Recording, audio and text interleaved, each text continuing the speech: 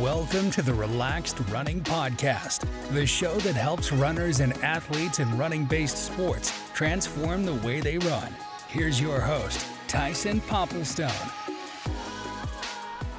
Ladies and gents, welcome back to the Relaxed Running Podcast. Tyson Popplestone here. I hope you're off to a flying start for 2023, both in life and in your running. It's a little bit of a holiday period for us here. I think things are starting to gradually pick back up a little bit for us, but it's still kind of holiday mode. So regardless of where you're at, I hope you're feeling refreshed and ready. And if you're not, I hope you feel encouraged about the fact we've still got a long way to go in 2023 and things can change quickly. So whichever category you're in, I'm excited for the next year ahead for you for 2023.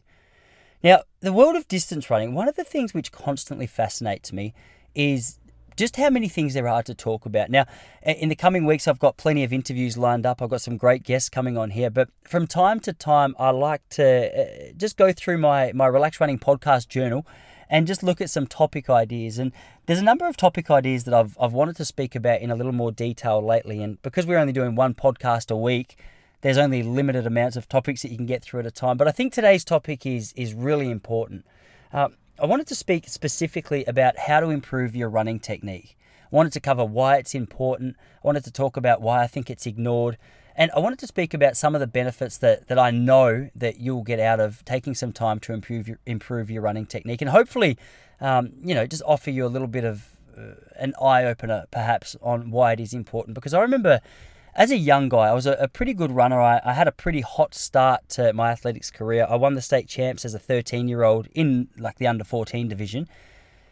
And for me, against the people that I was running against, I was pretty competitive with a lot of guys over in Western Australia. And I took that as evidence that everything that I was doing was just effective, that I was just a good runner and that was it. Problem was, looking at me run, I was a very, very ugly runner. There was nothing relaxed about the style of running that I did. I looked hideous to run, and I remember my old running coach sort of pointed out to me a couple of times that I need to improve my running technique, but there was nothing that she really offered me as to how to go about improving it. And so I ignored it and just thought I would rest on the natural talent and assumed that would just do absolute wonders for me. And, I I kept improving my times for a little while. It wasn't until I moved back to Victoria in 2001. I went to train with a guy called Joe Carmody out in Yallourn Newborough here in Victoria. And I remember getting to the athletics track and seeing this guy who was 73 years old, and he was running around the athletics track with the most effortless and relaxed running technique that I'd ever seen. I was shocked, first of all, because I'd never seen a 73-year-old run. But second of all, I was shocked at how relaxed he looked as he did it.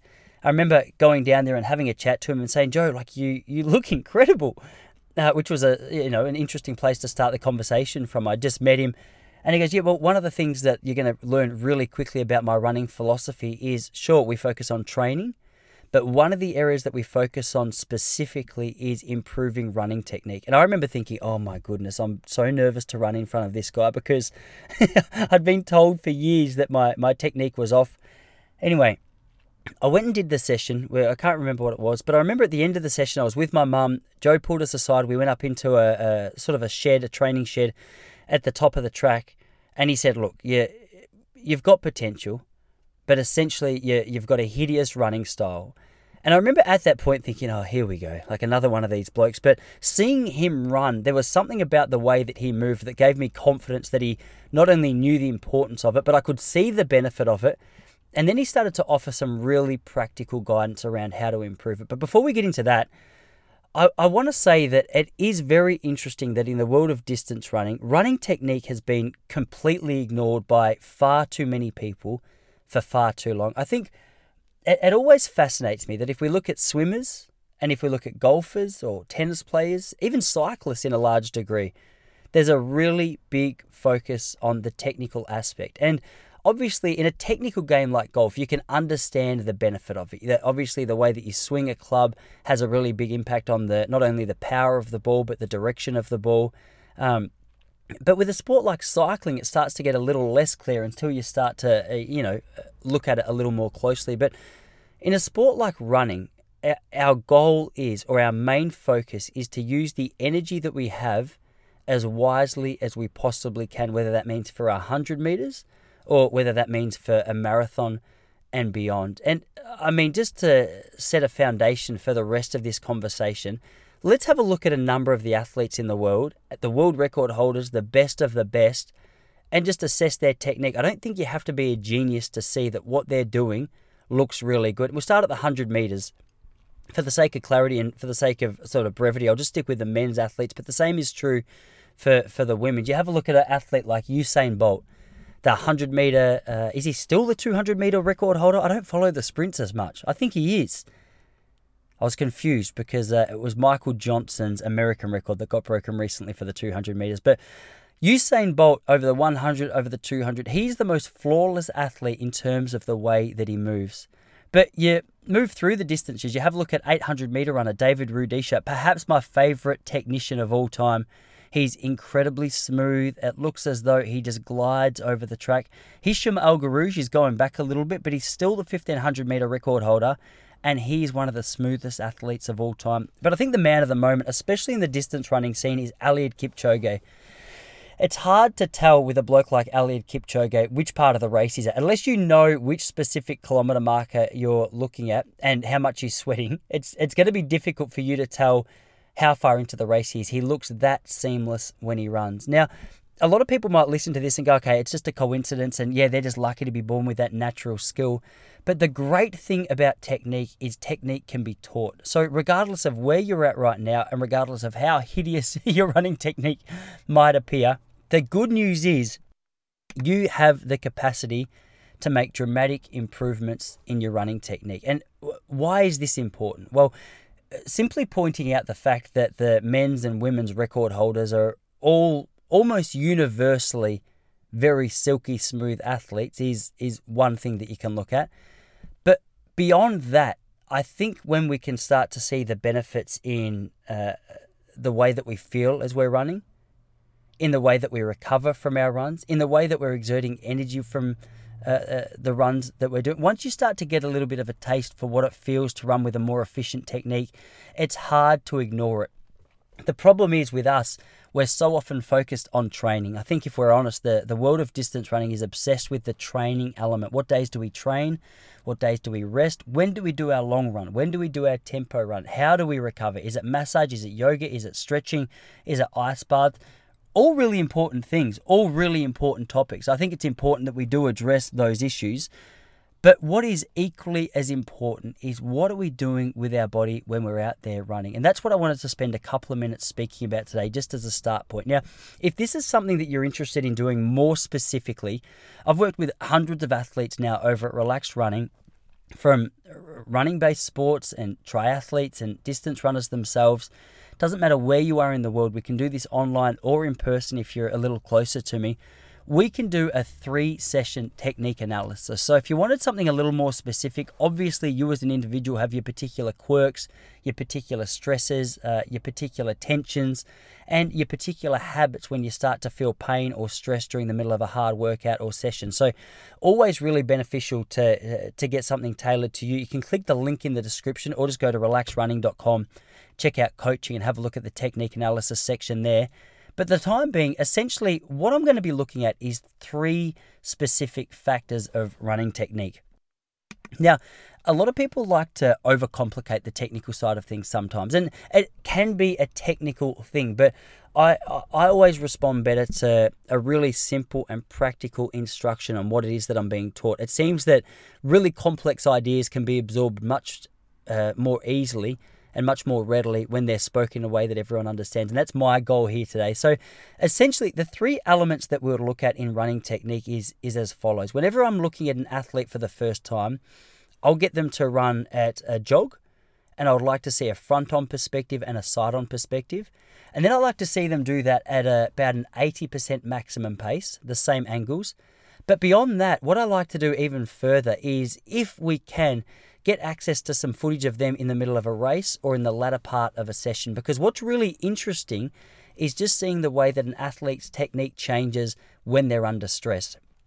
So I'll look at that vision and I'll go, okay, first of all, where are they storing tension? Now, maybe you've read about this a little bit before, or you've heard a bit about it. A lot of athletes, when we store tension, you can see it through our cheek or our cheeks. You can see it through our jaw.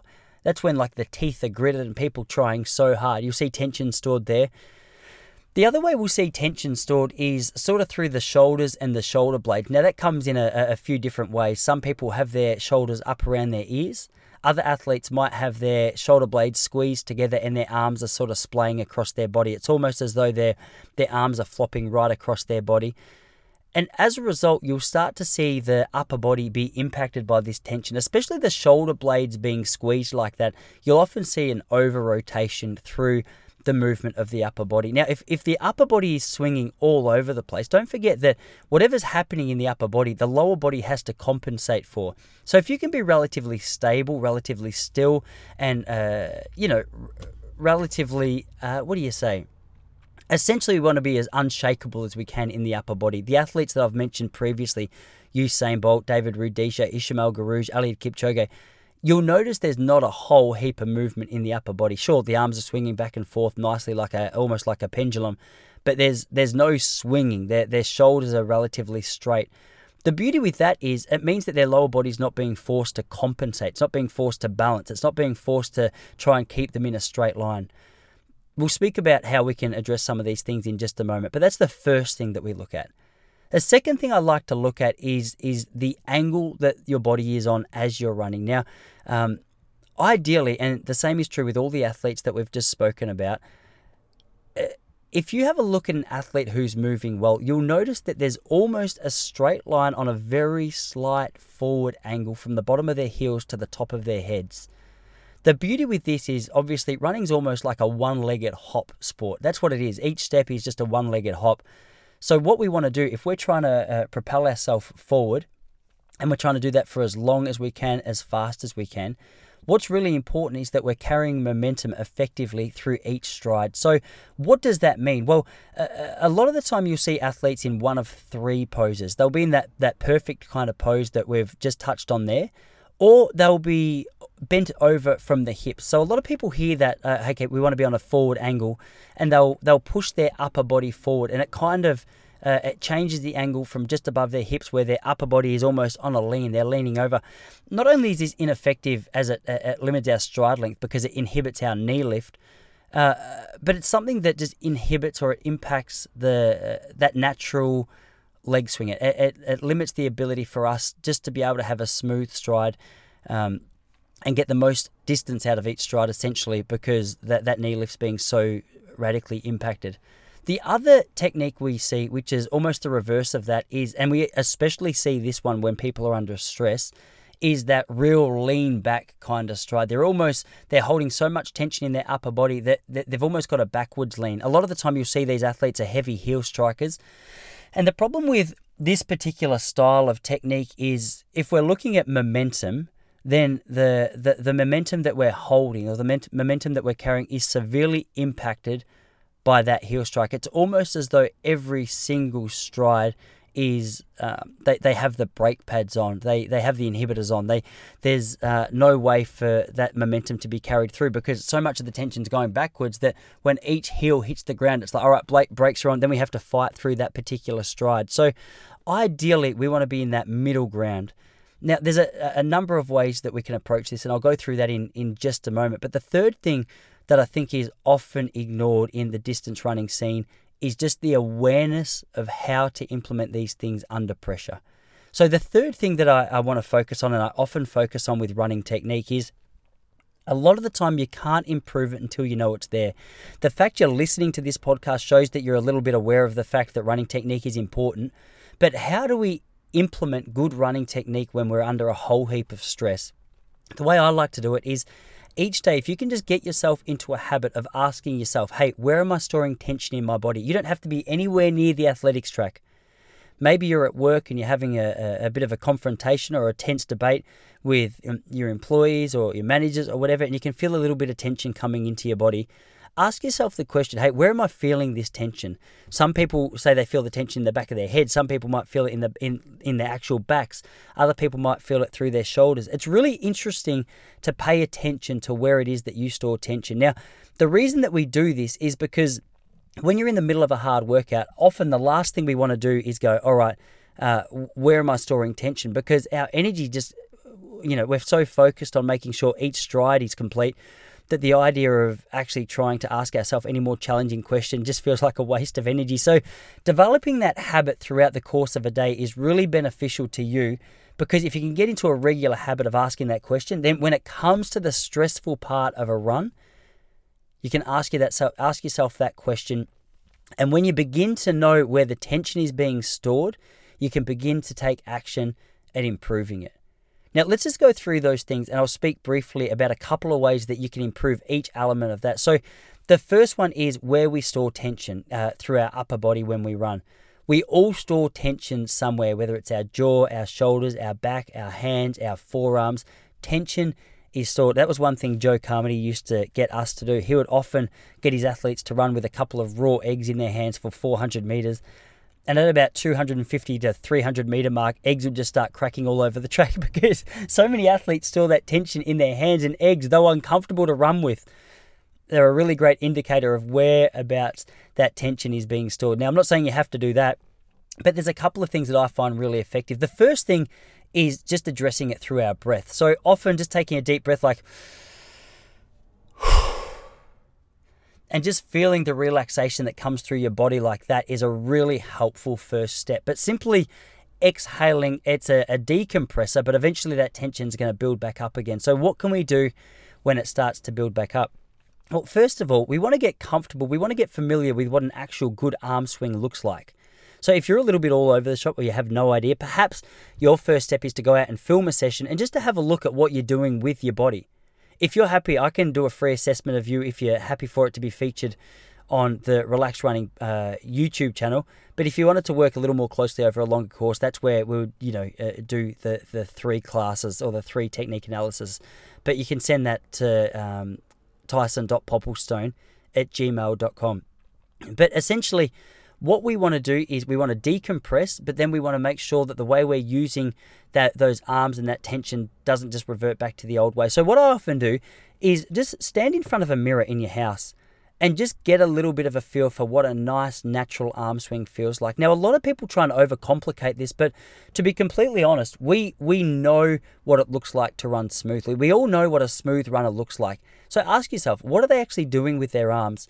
Often the arms are at around 90 degrees. There's not too much tension through the actual forearms. Joe Carmody used to always say that you swing through your elbow. So you don't swing through your hands. A lot of the time you see people with their arm swing, they'll swim down through their hands and momentum is all of a sudden just thrown out of whack. So you've got a fairly relaxed arm carry, and if you want to implement or if you want to bring in that arm swing more effectively, that's where you bring in the arm swing through the elbow. But essentially stand in front of a mirror with arms at around 90 degrees and just practice swinging back and forth. Now, you don't want the arms coming too far across the body, but you don't want them to be like Robocop or Terminator arms straight in front. You want like that middle ground where it comes slightly almost to the center of your chest, and then there's going to be a natural backswing there. You want to feel what it feels like to have a nice backswing without an over-rotation in the upper body. Once you start getting a feel for this in your actual day-to-day life in an exercise like this, you can start to implement it into your jogs and you can start to implement it into your faster runs. Like anything, it's going to feel unnatural at the start. I remember learning to touch type back in year 8. It was the most unnatural thing. The teacher kept saying, no, put your hands here. And I was like, it feels weird. It feels wrong. I don't want to do that. Over the course of that term, though, it just became a natural thing. Now, typing speeds is a really strong aspect of my computer game because I stayed loyal to the process. I've moved away from that index, like your grandma's style of typing, where you just have one index finger and you're just pushing each key over the keyboard. You can sort of just navigate your fingers around based on the skills that you've been given. Same is true with running. So don't get frustrated with yourself if it feels completely unnatural.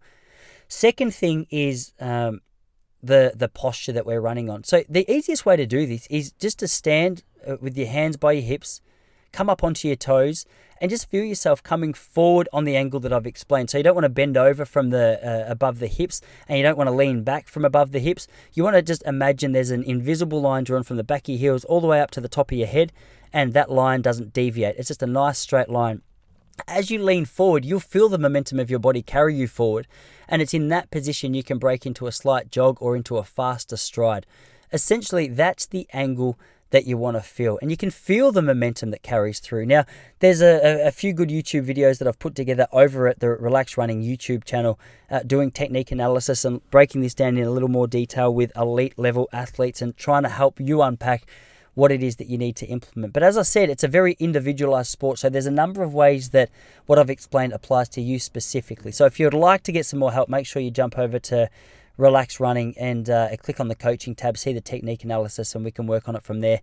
If you have any questions, feel free to jump over to the Relax Running Instagram page and send me a voice message.